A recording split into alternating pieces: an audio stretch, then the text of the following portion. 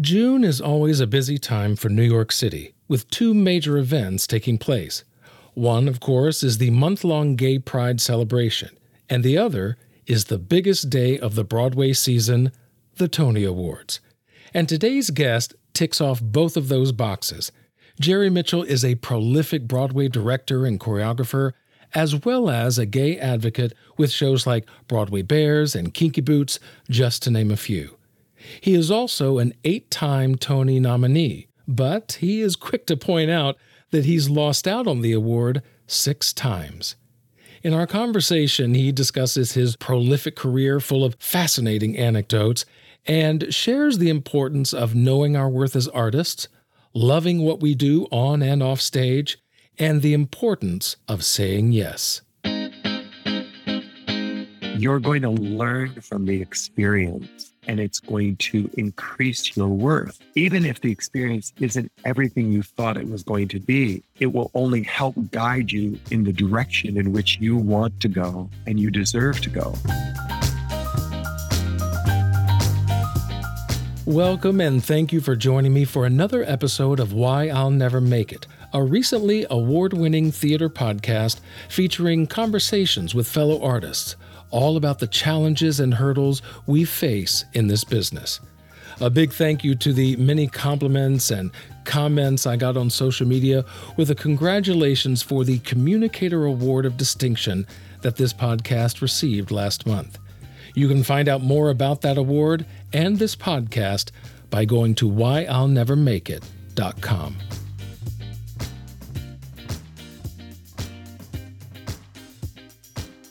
Welcome, Jerry, to the podcast. This is a thrill to have you on. I'm so glad we get to talk today. My pleasure. I'm very excited to be here. Now, you and I met for the first time when I was doing Kinky Boots at Muni. Yes. You have a strong connection to that theater. Yes, the Muni is actually where I got my equity card. I was going to college at Webster College, now Webster University. I was in the conservatory program. And I went to auditions for the Muni Opera for the summer after my freshman year, like everyone in the conservatory did. And I was lucky enough to get cast in My Fair Lady and Desert Song. And they would cast 2 companies, and each company did 2 musicals. And you would perform at the Muni, and then you'd take it to St. Louis to the Starlight.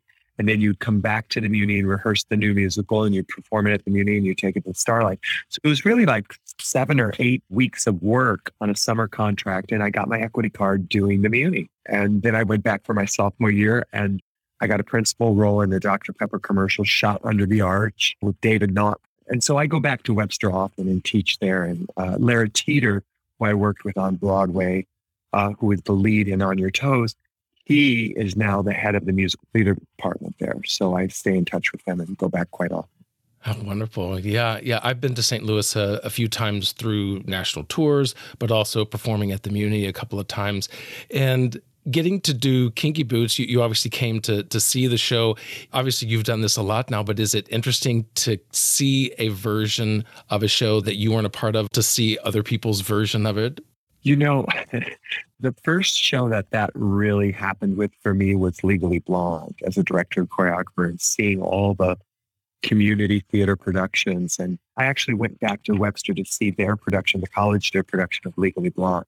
When a show is successful enough that it has a life beyond its Broadway inception, and you've influenced those people and encouraged them to be creative on their own, I sort of applaud that and welcome it. I mean, that's how we all learn and grow. You know, we all want to be on, well, at least I wanted to be on Broadway. I wanted to emulate those that I looked up to, and I wanted to do their version of their shows. But it also allowed me to understand their work and then start to create my own. So I find it a real lovely thing to see. Yeah. For example, I did the Addams Family National Tour, so then I got to see a local production of it that a high school was doing. And so, yeah, it's really interesting to see the big production and then what these smaller theaters can do with it. Yeah. All right, well, let's get into the stories that you wanted to share today. What I liked about your stories is that they're very short, concise, and the first one, all you said was, God, I didn't get it. So did you have something specific in mind when you said that? I think, first of all, when anyone has any modicum of success in this business, everyone just thinks you're successful, that you didn't actually have failure or have things you wanted that you didn't get. And that happened to me throughout my entire career.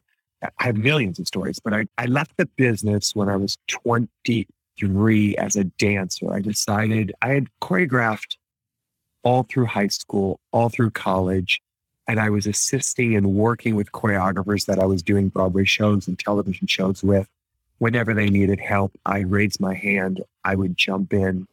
And I realized there was a place for me as a choreographer if I focused on that. So I stopped performing to focus on doing choreography. And Jerry Zaks was looking for a choreographer for the revival of Guys and Dolls, the one with Faith Prince and Nathan Lane.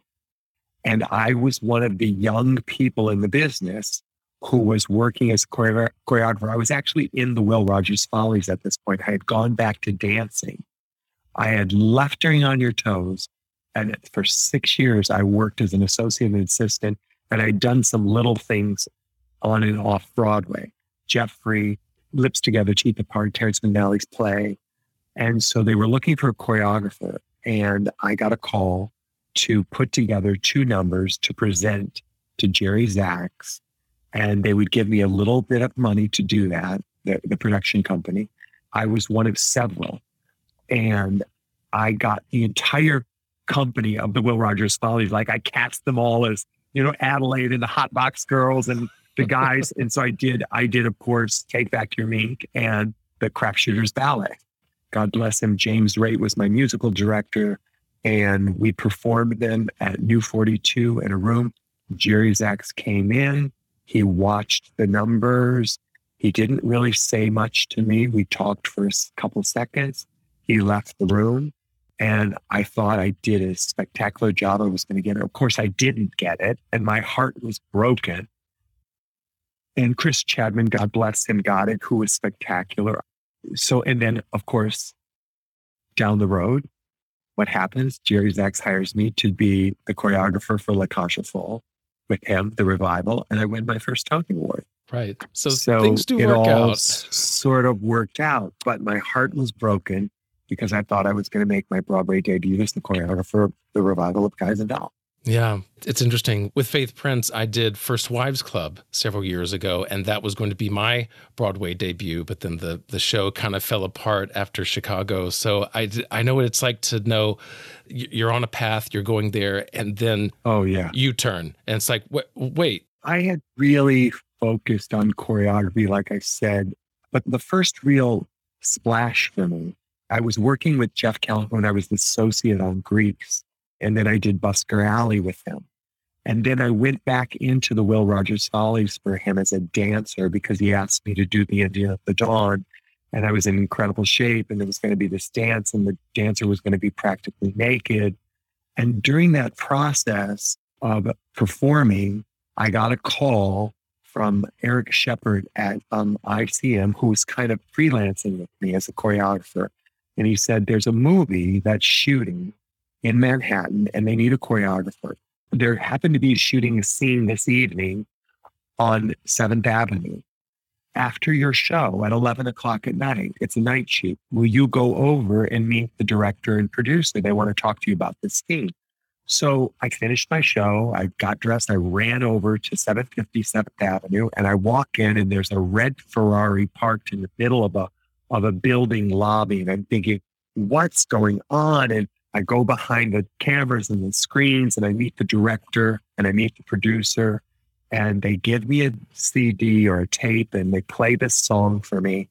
And they go, we're trying to teach the star of the film to dance to this. What would you do? And I danced around for them, and they invited me to come to a dance class the next day to meet the star and see the dance.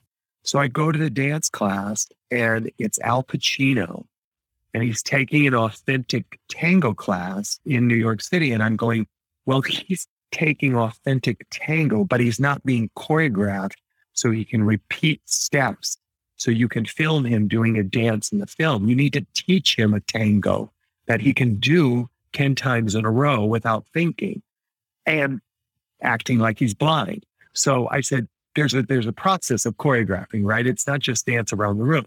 So Al Pacino, I started working with him that day. And within half the day, I taught him the tango that is now in the film Scent of a Woman with Paul Pellicaro, who was teaching him authentic tango. And I ended up choreographing that film. And from that moment on, I got asked to do every film where a star was doing a dance sequence. In and Out, Meet Joe Black, The Mirror Has Two Faces, The Object of My Affection. I mean, I just went, for like this whole period of the next 3 or 4 years, I was doing film after film after film after film, still dreaming of being a Broadway choreographer. I had not had my Broadway show yet. And that's where my focus was, but I was doing this during the day to make money. It was wild. I bet. So it's interesting that at such a young age as a dancer that you had these aspirations already to be a choreographer, because I would think most dancers, they kind of live out their life as that dancer, then maybe mid-30s or thereabouts, then they transition to choreography. What was it about being a choreographer that you wanted to do so early? All the way back to Pawpaw, right? I first got bitten by the bug with the show The Music Man. I was in the boys band.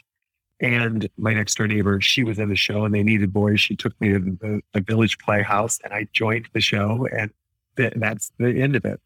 So there was a teacher there, a choreographer there, Cindy Meek, my first dance teacher in Pawpaw, Michigan. And she had a school in the town above the drugstore. And I went to her class when I was 15. She kept inviting. I was 10 when I did the Village Players. 5 years later, I finally stepped into the class. I was afraid to go because I was gay. It was all girls. And I thought somebody's going to find out. This is 1975, but eventually I had the courage to walk in and just dance. And immediately she gave me a job on Saturdays and Sundays teaching dance to the younger kids, because I already knew how to tap dance from all the shows I'd been in at the Village Playhouse. So I was choreographing from the very beginning. I was choreographing routines for all these kids. That went into me choreographing at the Village Playhouse. That went into me choreographing at my high school. That went into me choreographing at college. That went into me choreographing and directing at the Village Playhouse at Hope Summer Repertory Theater in Holland, Michigan. As soon as I got to New York, I got my first contract, and I had choreographed at Hope Summer Repertory Theater as well as being a performer in their summer programs. And I was asked to do my production of Joseph and the Amazing Technicolor Dreamcoat now as an equity production at the Chanhassen Dinner Theater. And I needed 2 weeks. I had 2 weeks to choreograph the show, but I only had a 1 week vacation when I was in a Broadway show. I was in On Your Toes. I went to the stage manager. He said, can I get a second week so I can do this? And then I'll come right back. And he said, you'll have to ask the producer. There was a producer. His name was Alfred Deliagra. You can look him up. He was a famous Broadway producer. And I said, Mr. Deliagra, I asked if I could speak to him. He was coming to the theater. He said, I'll meet you before the show and we can talk. And I'm in my clothes, makeup on, costume, ready to go on stage. He walks in the stage door. He comes in. I go, Mr. Deliagra. And we sit down backstage on the bench right behind the show curtain. I'll never forget it. And I tell him my story. I need 2 weeks and what I want to do. And he said to me, Jerry, I believe you're going to be a choreographer. So I'm going to give you that week if you promise me that you will do the show for an additional 6 months. At that point, you could get 1 week off every 6 months in the equity contract. So you had to do another 6 months for that week. And I shook his hand and I told the stage manager what he said. I got the second week and I stayed in the show for another 2 years. I honored my commitment to a handshake. Yeah. Cut to my second or third show, The Full Monty. My parents had come to see the show. They came to all the openings. And of course, the show's over and I go out into the orchestra to find my parents and take them to the party. And my dad is with this rather elderly woman, beautifully dressed, very elegant. She's at the opening night. And my dad always made friends with everybody who was anybody who was within 6 feet of him. That's my son's the choreographer, that kind of guy. So I'm getting teary-eyed thinking of this. And so he says, Jerry, I want to introduce you to this beautiful woman. It was Mrs. De Liagra. It was his wife. I told her the story, and she just started bawling and remembering it. It was that producer who gave me that time to have that shot. That was my first SDC contract as a choreographer. Wow.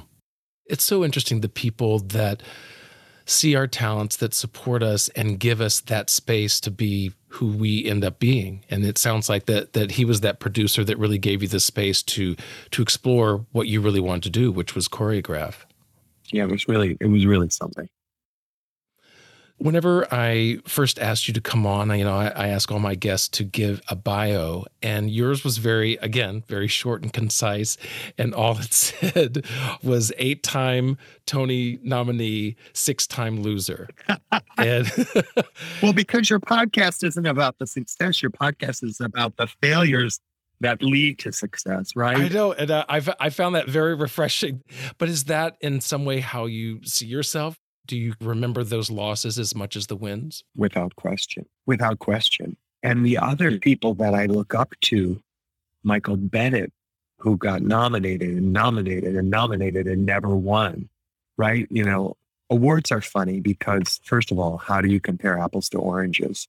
Our business is so unique, and each of us as artists and creators and choreographers and directors and designers and actors, the greatest gift you can bring to your art is yourself. That's what makes it unique. That's what makes it you. That's what it is, right? Once you discover who you are, if you can bring that to your work, that's your stamp. And I remember the first nomination for a Tony Award because it caught me quite by surprise.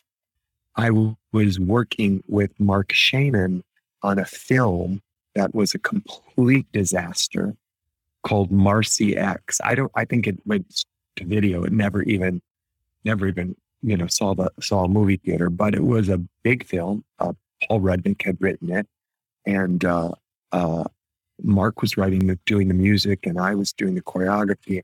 Peggy and Jules were lighting the numbers, and we were up at Reverend Ike's, I believe, shooting one of the big production numbers. With Lisa Kudrow, Jane Krakowski, Sherry Renee Scott. It was fabulous. Yeah, all-star cast. And they were announcing the Tony Awards.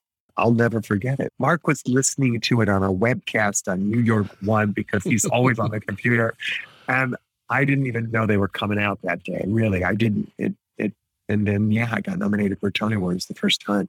And of course, I went to the Tony Awards with my parents, took them as my guests, and lost. And, I had never thought about getting nominated for a Tony Award until The Full Monty. And then, of course, every season I was thinking, well, I got nominated this season. Will this be the one? Right. So then it became a thing. Got nominated for Hairspray, lost. Got nominated for this one, lost. That one, lost. Boom, boom. And it was finally the fourth time, and I was nominated twice. Mm-hmm. I was nominated against myself in the same category. I was nominated for Best Choreography for Dirty Rotten Scoundrels and Best Choreography for the revival of La Cage aux Folles. And Casey was nominated for A Spamalot, and Wayne was nominated for Sweet Charity. And Jules Fisher said to me, he said, "You're not going to win because you're nominated in a category with yourself. And when you're nominated against yourself, right, you split the vote. You split the vote and you don't win." That's what Jules said to me. And so I thought, okay, well, there goes that chance. So I really wasn't anticipating winning for La Cage aux Folles, although I thought the work was some of my most fun, pretty spectacular stuff that I created, because Jerry Zaks just let me go. I think that time being nominated, I was even more nervous than any other time because of what he had said and because it was my fourth and fifth nomination, something like that. But yeah, you never know. Now, for us actors, obviously, we audition to get into shows. There's a certain process, audition, callbacks, and you book a show. For directors and choreographers, it's a little different with more of an interview or presenting a concept of what you want to do, right? It can be all sorts of different things. Like I said, I had to put together numbers for Jerry Zaks But once you've done something and they can actually see your work, you're often called and just asked if you respond to the material, usually given the material to read and listen to the music, and then either if you're a choreographer, have a conversation with that director and see if you're on the same page about that's what I do now is I look for associate. I give them the material and I see if they respond to it in the way I respond to it.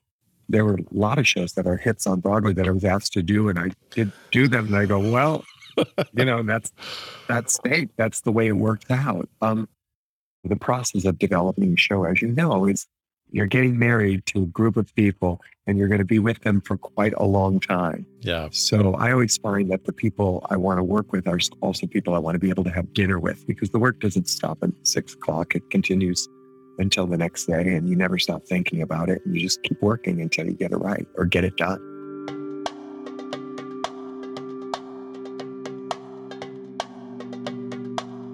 I think one of the other stories you had asked me about was knowing your worth. Yeah. So that kind of goes into this for me was I was choreographing movies during the day. I was performing in the Will Rogers Follies at night. I had a dog. I had a golden retriever that I had to walk. And you can say you're a success in a Broadway show because you're making money. But the truth of the matter is, even with the cost of living in New York City and you're in an ensemble making a salary, it's very difficult to live and save a great deal of money when you're on a base minimum salary in a Broadway show. You have enough money to pay for your food and live okay as long as you're working and pay for your apartment. But there isn't a huge amount of savings at the end of the day. There's some, but not huge. So I was living well and doing my show and doing these side jobs as choreographers, which were usually smaller amounts of money in fees and sometimes a small residual, but nothing massive. And so I got a call to work on this movie. And I was asked to meet with the stars and start training them for the dance sequence. And the line producer who called me at my home, because I was choreographing the movie, but they wanted me to give some private dance sessions to the stars. And she said, and we'll pay you $250 an hour. And I called her back and I said, no. I said, I don't have time to teach the stars to dance for $250 an hour. I said, you can find another person. I'm the choreographer. I'll choreograph them, but I don't have time to teach them. Because I was doing the show. I was doing Lips Together, Teeth Apart. I was walking my dog. I was out of time. And I was going to have to pay a dog walker to walk my dog to get that hour and a half so I could go teach these stars, right?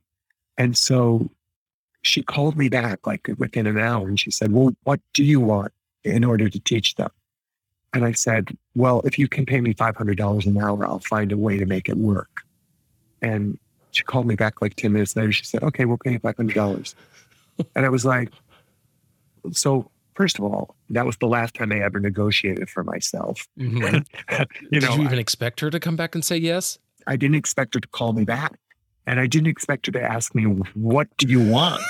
Right? I don't think anybody up to that point in my life asked me, what will we have to pay you to get you to say yes? Right? Mm-hmm. That was really what she was saying. And I was smart enough to know, okay, tell her the truth. Tell her what you need to make this work. And I am not one who shies away from work or time. I'm up every day at 6:00. I have my schedule. I get my things done. I get my private time. I get my work done. I work out. I exercise before I start rehearsal at 10 o'clock. I'm usually at the rehearsal room at 9. I'm usually there an hour before rehearsal starts. So I'm pretty disciplined in how I get myself to the room and get the work done. But putting a value on your time and being able to express that taught me a great deal about worth, my self-worth and my time. And if I undersell myself, people will undersell me, right? Yeah. It kind of goes back to the story of that producer who let you go away. He saw worth in you and was able to then support that.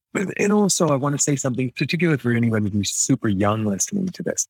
That wasn't something that I just came up with, at 19. I was 30 years old at this point, and I was doing 3 jobs, right? And loving them all. But I had earned that worth.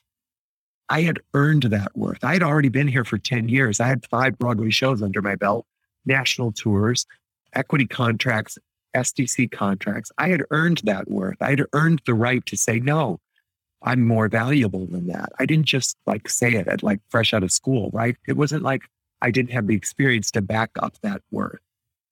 And I think that's important also to know.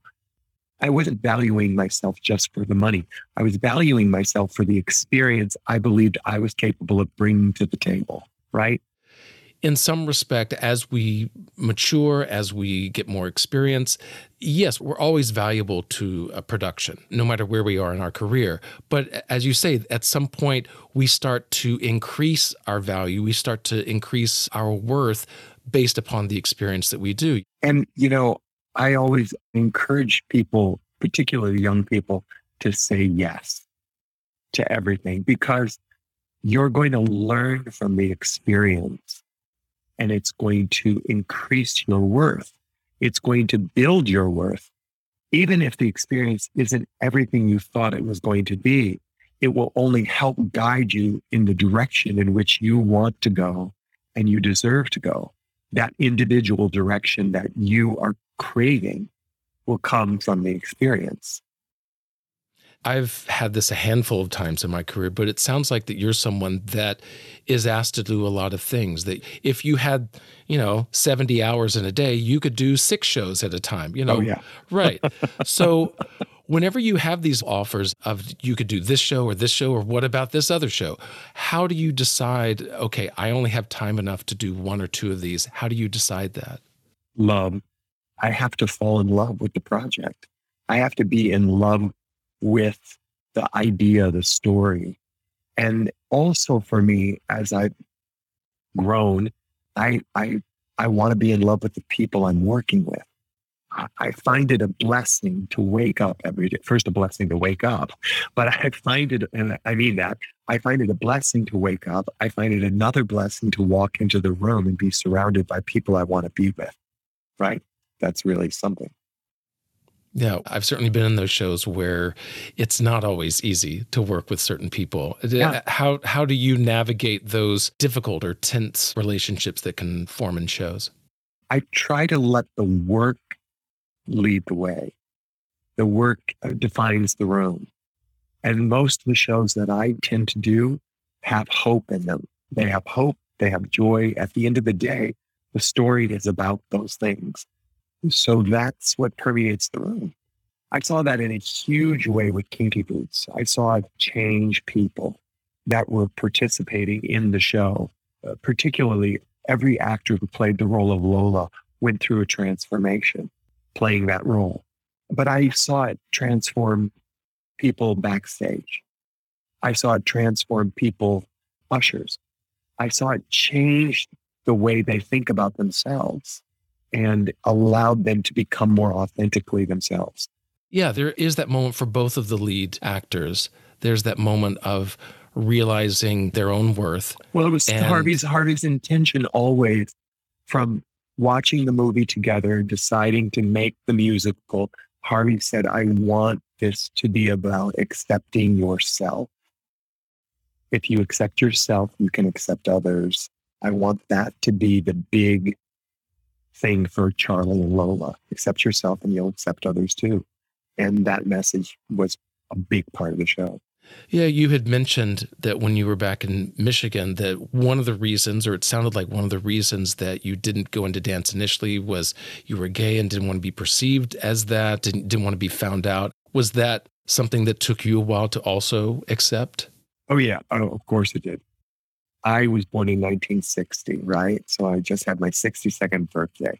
So all through school, all through my high school, my grade school years, I can honestly say to you, I did not know one other gay person. I had no gay role models. I never met another gay person until I was 16 or 17. I was a junior or senior. That was the first time I met another gay person. And then, of course, I went to Webster College and met several gay people. But I still didn't have the courage to come out to my parents or to talk about myself being gay till I was 28, 29, 30 was when I really had that experience with my family. And of course, they all accepted me and knew, and it was no big deal.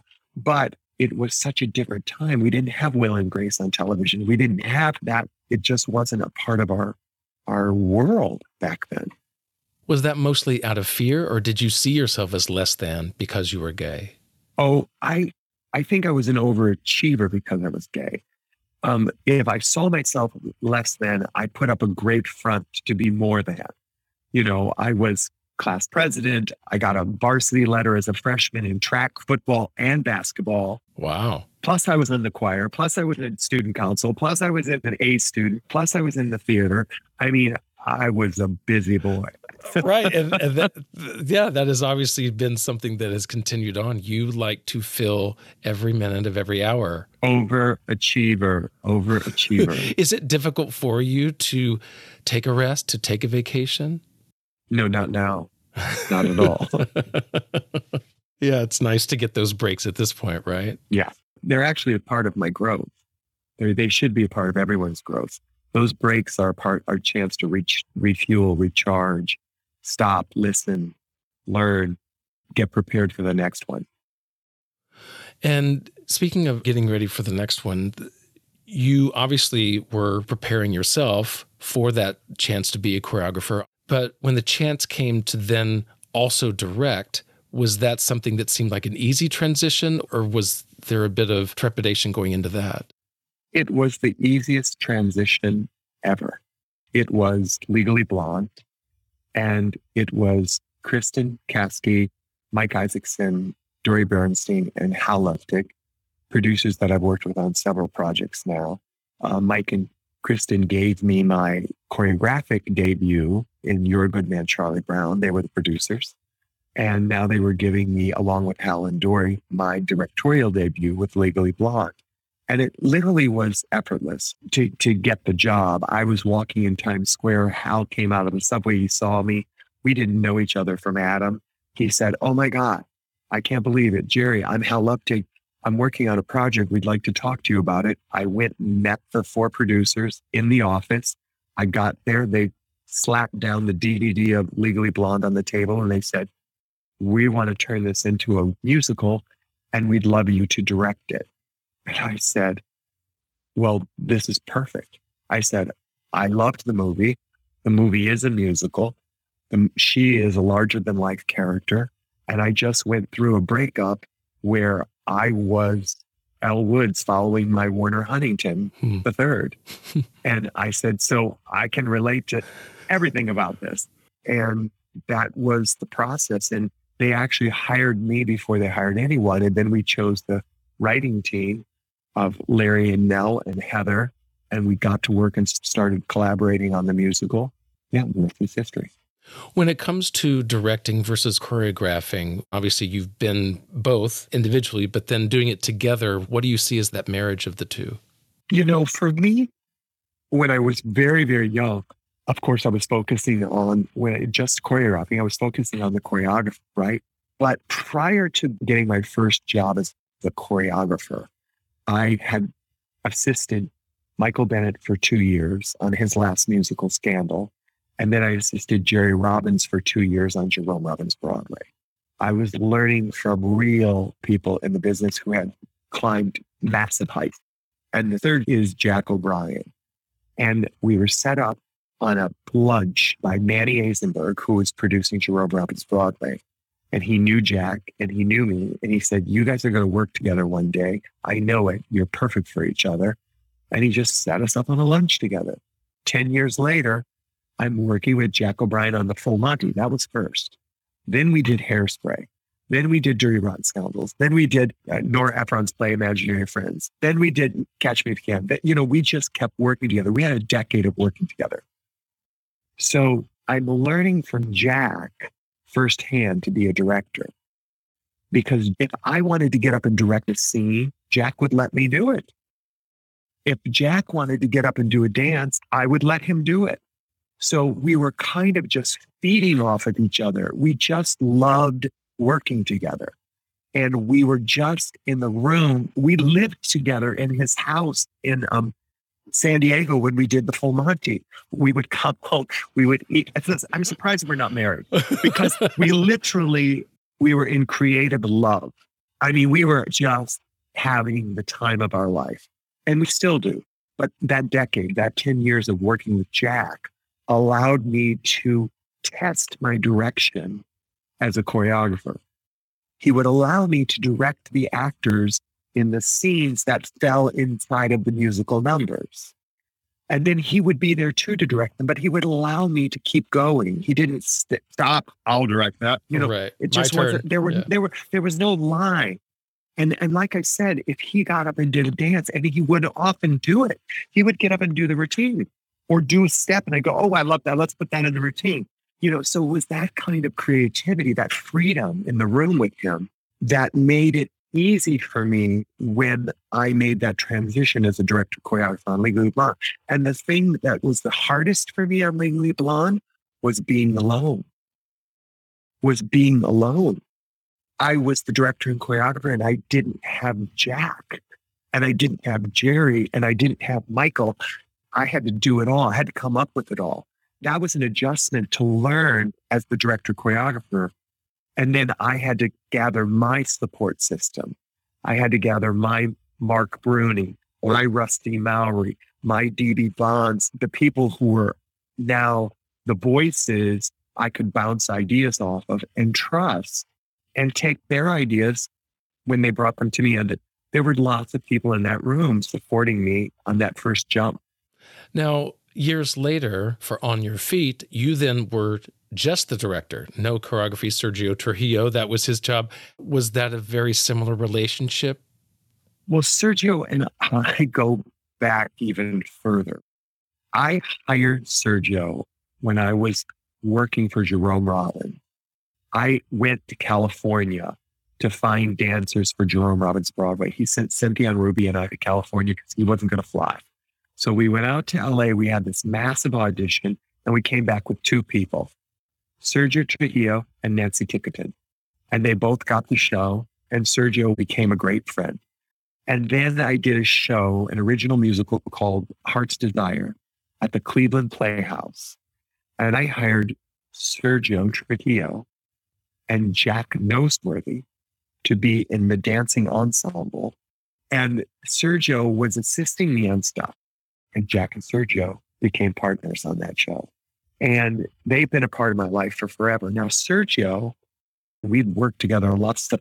He danced for me and literally was all the 10 dancing doubles for the Drew Carey show. He was with me on that. He was on lots of stuff with me.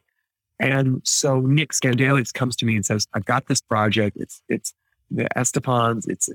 Here's the script. Here's what I want to do.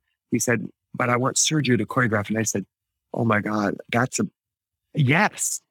I said, first of all, he's my family. Second of all, he's authentic. And I said, I'm not going to try and pretend like I'm the authentic salsa dancer in the room. This is great. And so we collaborated together on Your Feet. His work is so brilliant, and he had not had a Tony nomination until On Your Feet. Yeah, he and I worked together doing The Addams Family. Yeah, that was some of the most difficult choreography I've ever had to do. I'm not a dancer by trade. I'm the actor-singer who wants to move well. But yeah, that was some difficult choreography. But, I eventually got it with enough work and kept getting it. And that actually brings up another question. For us, non-dancers, choreographers like yourself can be intimidating. Of course. Do you sense that? How do you handle the non-dancers when it comes to choreography and working with them? Well, I've gotten better at it. And actually, I think what I've really learned, well, this was Jerry Robbins. Jerry Robbins always said, I'll take an actor over a dancer in a piece all the time. There was a ballet in Jerome Robbins Broadway. It was the Charleston. And there was a character called the Screen Girl, I think, or whatever. And Suzanne Fletcher played that part.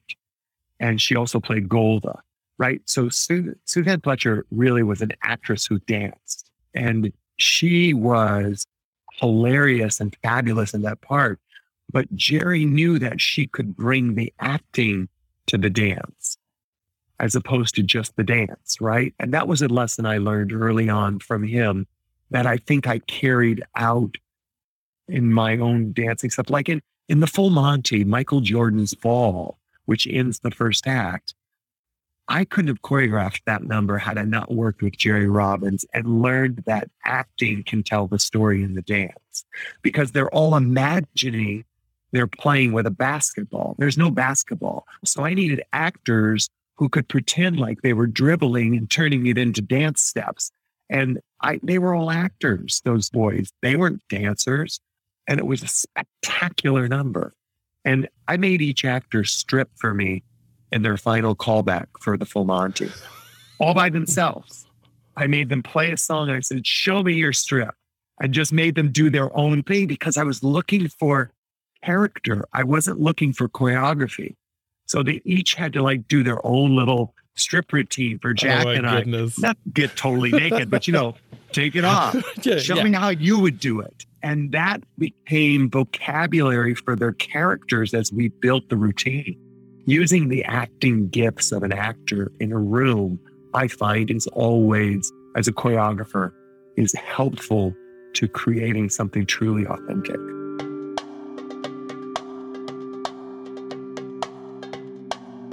As you've heard, Jerry Mitchell got his start in musical theater, but he's also branched out into other arenas as well.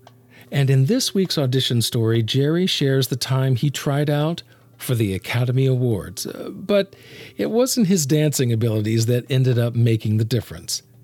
Now, bonus episodes like these are only available to monthly supporters of Why I'll Never Make It. So, if you'd like to help this podcast out and get access to those bonus episodes like audition stories, then consider a monthly subscription by going to whyillnevermakeit.com and click subscribe, or just look for the direct link in the show notes.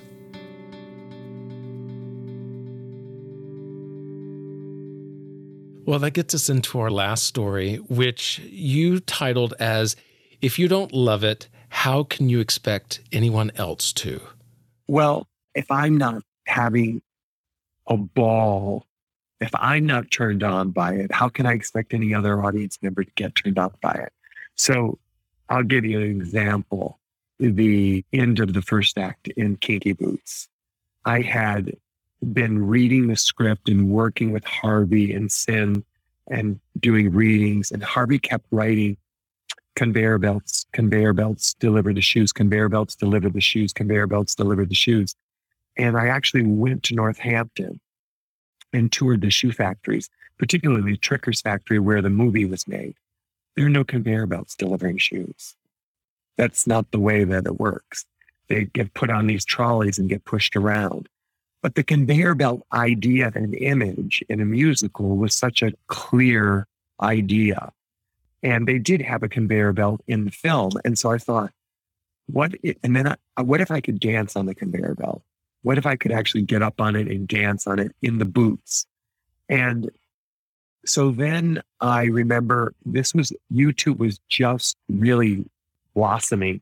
And there was a group called OK Go, and they did a routine on 4 treadmills. I remember that. It went viral, and I just loved it. That music video, yeah. And so I took the video to David Rockwell, and I said, I want to build 4 conveyor belts that are desk height off the floor that will hold the weight of a 200-pound guy dancing, jumping, running. I said, sometimes you're on a treadmill, and if it glitches, I said, there can be no glitching.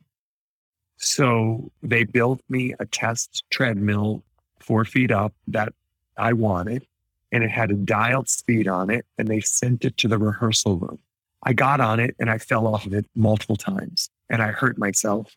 Not bad, but I thought Equity will never allow me to put actors on this. They'll say no.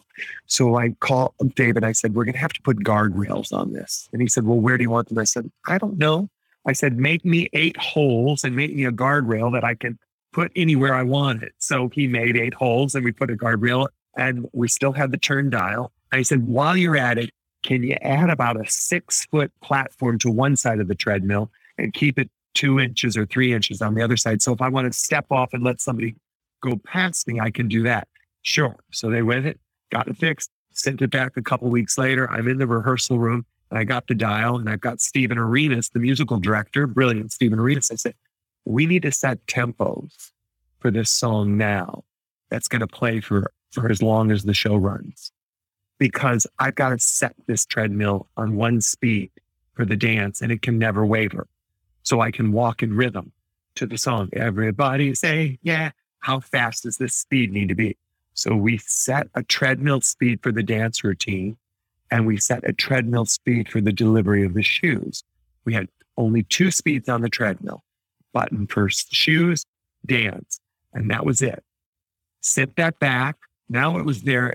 Okay, so we get on it and I have 1 treadmill and 6 dancers. Now I like the treadmill. I said, okay, now I need 4 treadmills. Send the treadmill back. They make 4 of them. They send it back to the room. Now I've got 4 treadmills, 6 dancers, Stephen Arenas, drummers. I'm creating a number and I'm loving it. We're having a ball. And the number is, I think, good, but I'm not sure, is it too long? Has it outworn its welcome? And so I decide to cut it almost in half. I take a huge chunk of it out and I look at it without that chunk and I go, better. I said, we're really not doing anything that difficult, but it looks difficult, but people aren't going to have time to figure out, because every time we settled in a picture, I changed it. And then boom, I changed it and boom.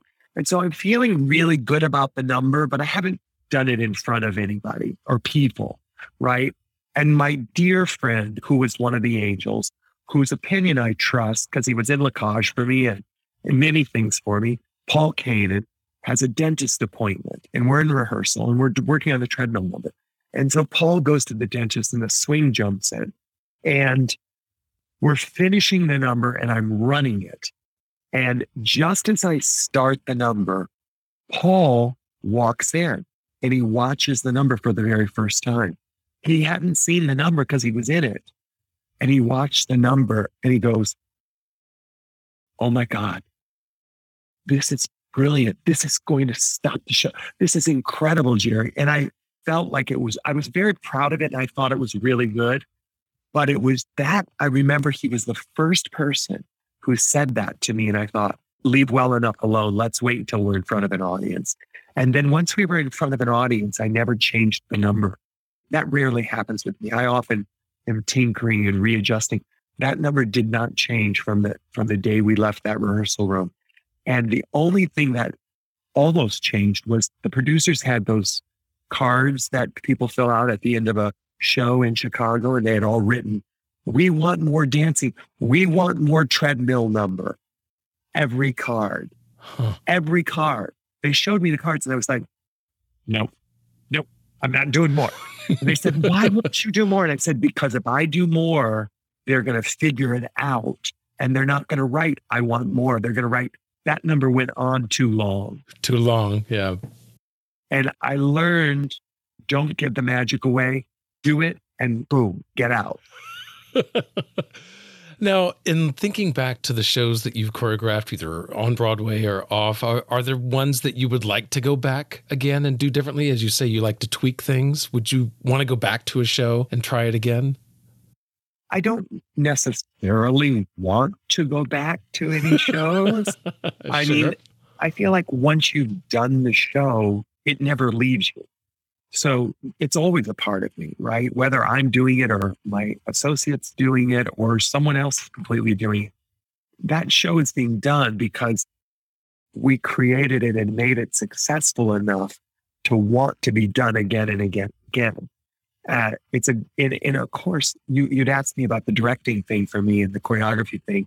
For me, it's always about the story, right? How do you tell the story? So choosing how to tell the story is what's most important. However that manifests itself in a musical, song, scene, or dance. Look, I'm doing Hairspray now again. I just did Hairspray. I'm doing Kinky Boots at the Hollywood Bowl. We're doing Kinky Boots in Korea. We're doing Kinky Boots in Japan. Who knows? We may be doing Kinky Boots in New York again. Who knows? I don't know. And Legally Blonde is going to be done this summer at the Muni. It's going to be done this summer at Regent's Park. And London. And I'm looking forward to all of that, to see it. And, they never really leave you. Once you've done them, they never really leave you. Yeah. And now your most recent show, Pretty Woman, I think it's fair to say it didn't get rave reviews on Broadway. No, it did not. But it did get better reviews on the tour. Were you able to tinker around with it to make that tour a better production that you could be proud of? Yes. Pretty Woman came into New York at the worst possible time for that musical to come into anywhere, to come into the world, because the Me Too movement had begun and that musical had a target on its back walking into the city. And there were people who were unwilling to see it for what it was. Time passed. We went to London. So I made some tinkering. The show in London got rave reviews across the board. It has been selling out for the entire run, and it's a huge hit. And we just launched the tour in America last September when theater opened back up, and getting rave reviews in most towns on the road. So Pretty Woman has given the audience what they want, a wonderful night out at the theater. Right. Because I remember when I was a part of the Addams Family, there was the Broadway version, but then once it came to the tour, they took about 40% of the show out, replaced songs, replaced scenes, really kind of restructured the show for the tour. And now that's the version that goes to schools and other community theaters. How do you know what to change, what to tinker when you're revisiting a show again? Well, first of all, let me tell you, I went to see that tour because Sergio is my dear friend. Right, because Sergio. And I had seen it on Broadway, and I knew they were changing it. So I stopped in Chicago to see it specifically because I wanted to see how it changed. And Andrew Lippa, my God, Andrew Lippa's one of my besties. And we did Peep Show together in Vegas. But more importantly, Andrew created the first themed production number for Broadway Bears, my annual fundraiser, for the 7th year, and then wrote the opening number for many, many productions of Broadway Bears past that. So again, it's always about telling the story, right? I think it was George Abbott who said, if we didn't fall in love with our own material, we would be better show doctors to our own show. Yes, yeah, you kind of lose that objectivity. And I've always, I want to fall in love with the project that I'm doing, but I never want to lose the ability to see the story that's being told and then be able to solve the problem if something isn't working. And I'll give you a perfect example, and I'm going to give it to you on something very successful. Kinky Boots. We're in Chicago. The show is running. We're in previews, and it is getting really, really wonderful responses. And we're building and building. It's getting better and better and better. We are doing the boxing number where Dawn beats Lola. And Stephen Arenas had done the most amazing arrangement for the ensemble, and they're singing their asses off. And it's going, Dawn's the champion, Dawn's the champion, Dawn's the champion. Oh, da-da-da. And you hear the audience go. I'm pulling my hair out. I'm going, why are they not going crazy? I just did this fabulous slow motion boxing match that Harvey said was my best work. I'm loving the number. I'm loving the story that's being told. I'm following it. Danny Sherman is incredible. Billy Porter's incredible. Everybody in the show's incredible. Joey Taranto, the referee, is incredible. What is the problem with these people? And then I think to myself, well, they don't like Don. They don't want him to win. They're never going to cheer Don. They don't like the character. They don't like him. They like Lola. They want Lola to win. And when Lola turns to the match, they're like, why did you do that? So I said, we're not going to end the number, Stephen. We're just going to let it fade out and we're going to go into the scene. Cut the ending, cut it all. I love it, but we can't do it. We just got to fade it out and go into the scene. They don't want to applaud, so let's not ask them to. Let's just move on with the story. So we just faded it right out into the little scene at the bar, which is a beautiful, beautiful scene. And it's so moving, right? Mm-hmm. So I figured it out by listening to the audience and not loving that arrangement that Arenas made, which was incredible, so much that I didn't have the balls to cut it. That's sometimes you have to kill your babies. Mike Nichols, there you go. We talked earlier about having support and about those people that recognize us, they give us that push. Certainly one of the biggest things in our personal life are friends and family, our relationships that we have. And for you, you've been together with Ricky Schroder now for about 10 years. And I assume that has been a huge support for you, both personally, but also professionally. Without question. Support when you succeed, but more importantly, support when you fail. Having the ability to be honest with each other, no matter it's a partner, a friend, a lover, or just a co-worker that's working with you on a production. I remember we had created the What a Woman Wants, the opening of the second act, that I'm going to call it the tango. It's Lola in the boots and Don having their argument at the top of the second act, What a Woman Wants. And originally there was about a 3-minute dance in there with all of the angels doing a tango with the factory worker. And there were scarves and the angels were all in red pants and red vests and looking very chic. And we worked for 6 weeks on this production number. And it was all up on its feet. And I was watching it and I was watching it. And I turned to Harvey and I said, Harvey, this is not doing it for me. Something's wrong. I don't like it. I don't know why the angels are in the factory right now, other than to do this production number. And I don't think we've given them a reason to be here. And he said, well, what do you want to do? And I said, I think I want to cut it all and take it all out and just let it be Lola, Don, and the factory workers. And he said, well, then try it. He said, do it, do what you want to do. Try it, give it a try. And so I cut everybody out. I cut the angels out and the costumes for all of them made beautiful Greg Barnes designs. I cut them all.